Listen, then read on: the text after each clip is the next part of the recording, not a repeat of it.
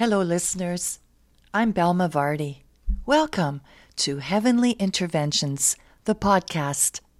We never know what God will do when we step out to serve Him and His people.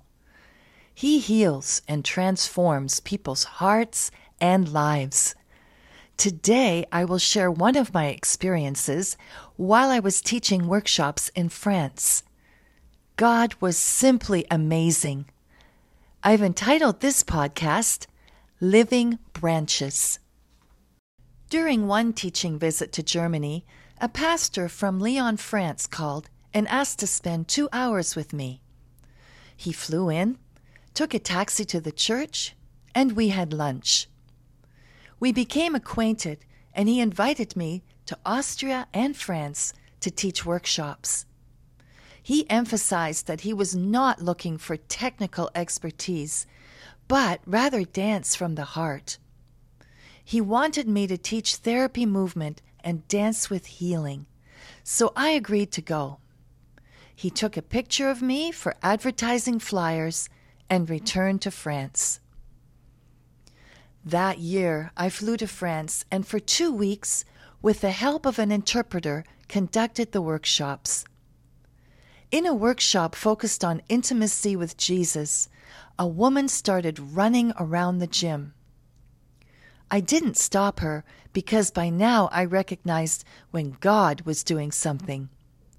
At the end of 2 weeks, the woman shared her story. As a young girl, she had been sexually abused every day by her father. Afterward, she would get dressed, run into the forest, and hug a tree. It was her only source of comfort.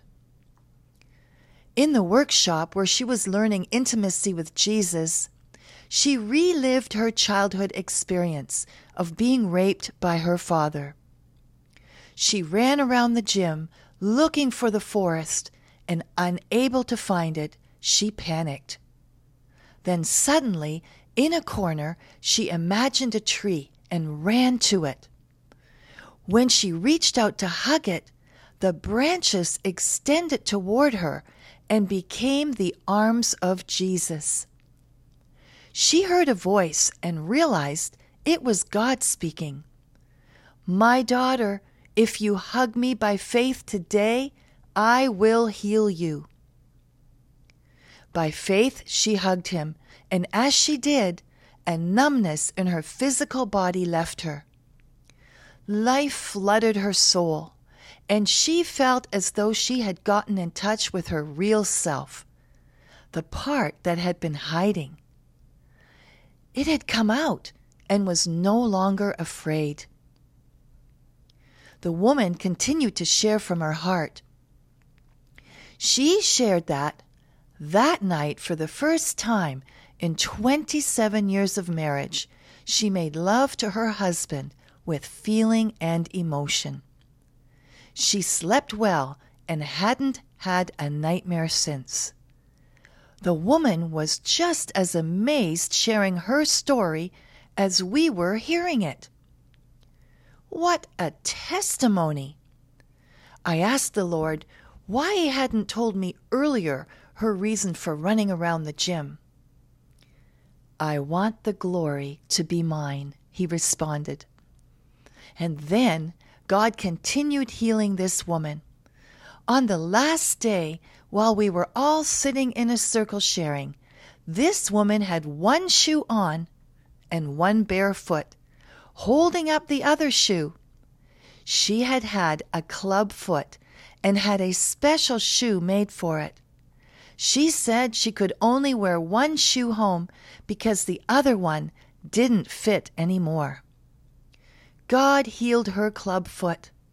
The foot was now normal, and she needed a normal shoe. So there she was, with the biggest smile on her face and one bare foot holding up a shoe. Wow! Isn't God good? Another beautiful story of healing and restoration. My dear listener, I invite you now to a short time of reflection. If you're able, Find a quiet place where you can open yourself to the work of the Holy Spirit. Listen to the questions based on the story you've just heard. Let the Spirit guide your thoughts with prompts that can bring healing and show you actions you can take to further your journey to wholeness and abundant life. The woman in this story took 2 weeks out of her life to come to these workshops in France and spend time with God in hope of having an intimate experience with Jesus. She didn't know that in order to do that, she would need healing for events of the past and would be taken back to a situation in her childhood. Like the story shows, the intimacy this young woman experienced with Jesus gave her the courage to physically move toward the healing that God had for her. But the Lord also met her in a way that affected other areas of her life. A better marriage, no more nightmares, getting in touch with her emotions. It's important to realize that she had to carve out time on her calendar and cancel everything in her life to spend personal time with God at the workshop. She will forever be grateful that she felt it would be a worthwhile investment. Precious listener, are you prepared to invest in your personal and intimate relationship with Jesus? And if so, what would that look like? A time of quiet in your home? Going away to a retreat center? Going to a workshop? Ask the Lord what He would have you do. Intimacy can be a scary word, and it takes courage to step out into unknown territory. I remember a time where I was laying in bed. It was already dark, but I so wanted a relationship with the Holy Spirit. So I said to Him, "Holy Spirit, will you be my best friend? Will you come tonight?" I started trembling, and suddenly fear gripped me. I found myself saying, "Holy Spirit, don't come tonight. Please come tomorrow." I had a peaceful sleep, and the next morning when I woke up, I again asked Holy Spirit to come. When I did, He came with unexpected force and power of intimacy and gave me an answer to a question about which I had been seeking God. It was a beautiful experience that changed the direction of my life forever. It's always scary to step into new territory and do and say things you have never said and done before. David said, "When I am afraid, I put my trust in you." Psalm 56, verse 3. I remember another time when I flew from Canada to Kentucky to go for a week of counseling. When I landed, I rented a car and drove 2 hours to a little town where I spent the next 7 days receiving prayer counseling. I had never traveled this route before and had never carved out a full week for myself to spend time with the Lord. Again, I clung to that scripture, "When I am afraid, I put my trust in you." Well, I made it safely to my destination and went off to the counseling sessions. As I started to release different burdens to the Lord, it felt like walls were coming down, and I experienced a closeness and intimacy with God like never before. It was so precious and so real. The awe of that moment has never left me, and I know that Jesus is always with me. He says in His Word, "I will never leave you or forsake you." I always asked myself this question, and now I ask you, my listener, what is preventing you from experiencing intimacy with Jesus? Are you prepared to move with determination toward the good things God has for you? Can you trust that as you embrace your pain, God will bring complete, beautiful healing? He wants to heal all of us. Notice how this woman had a deep, intimate encounter with Jesus as she opened her arms to hug him. When she hugged him by faith, all the numbness left her, physically and emotionally. It was as if years of ice within her soul thawed. I would say this woman was very brave and courageous to step into such a close place with God, reach out to him by faith, and receive this wonderful healing. Joshua 1:9 says, "Have I not commanded you? Be strong and courageous. Do not be afraid. Do not be discouraged, for the Lord your God will be with you wherever you go." Isaiah 43 verse 2 says, "When you pass through the waters, I will be with you. And through the rivers, they will not overflow you. When you walk through the fire, you will not be scorched, or will the flame burn you." We see the omnipresence of God through the waters, through the rivers, and even through the fire.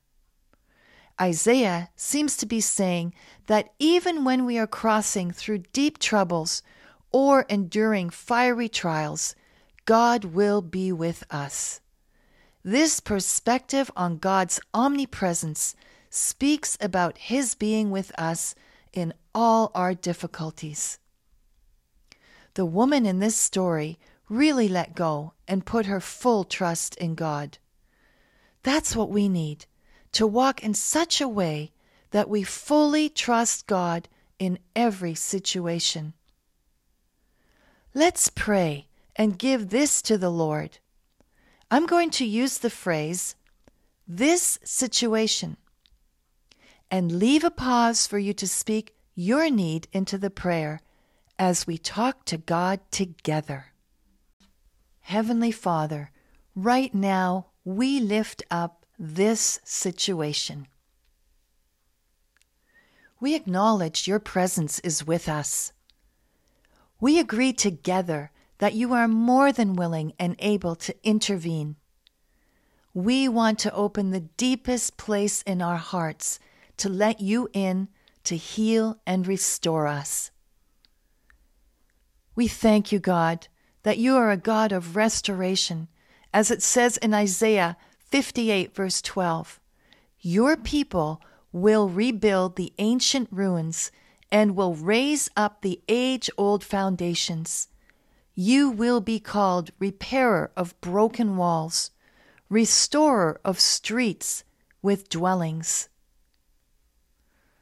Blessed Redeemer, your wonderful words abound with promises of restoration.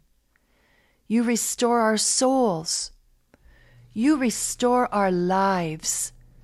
You restore health. You restore the joy of our salvation. We want our hearts to be totally open to what you have for us, just like that woman did who ran around the gym facing her fears. Lord, bring us into a place of intimacy with you so that when things come up that we need to deal with, we will know you are there, holding our hand and walking us through. Give us the courage to face the things that need healing. We trust you and know you're already at work on our behalf. And thank you for the beautiful gift of intimacy with you, our Creator, God, through whom we live and move. In Jesus' name we pray. Amen. In Him and through faith in Him, we may approach God with freedom and confidence. Ephesians 3, verse 12. Thank you, listeners, for joining us today. To hear more faith stories, please look for my book entitled Because God Was There. You can order it through Amazon or from my webpage, www.celebrationofdance.com. I've loved this time together. It's always a privilege to be with you. I look forward to connecting with you again. Until then, God bless you in everything you do in Him.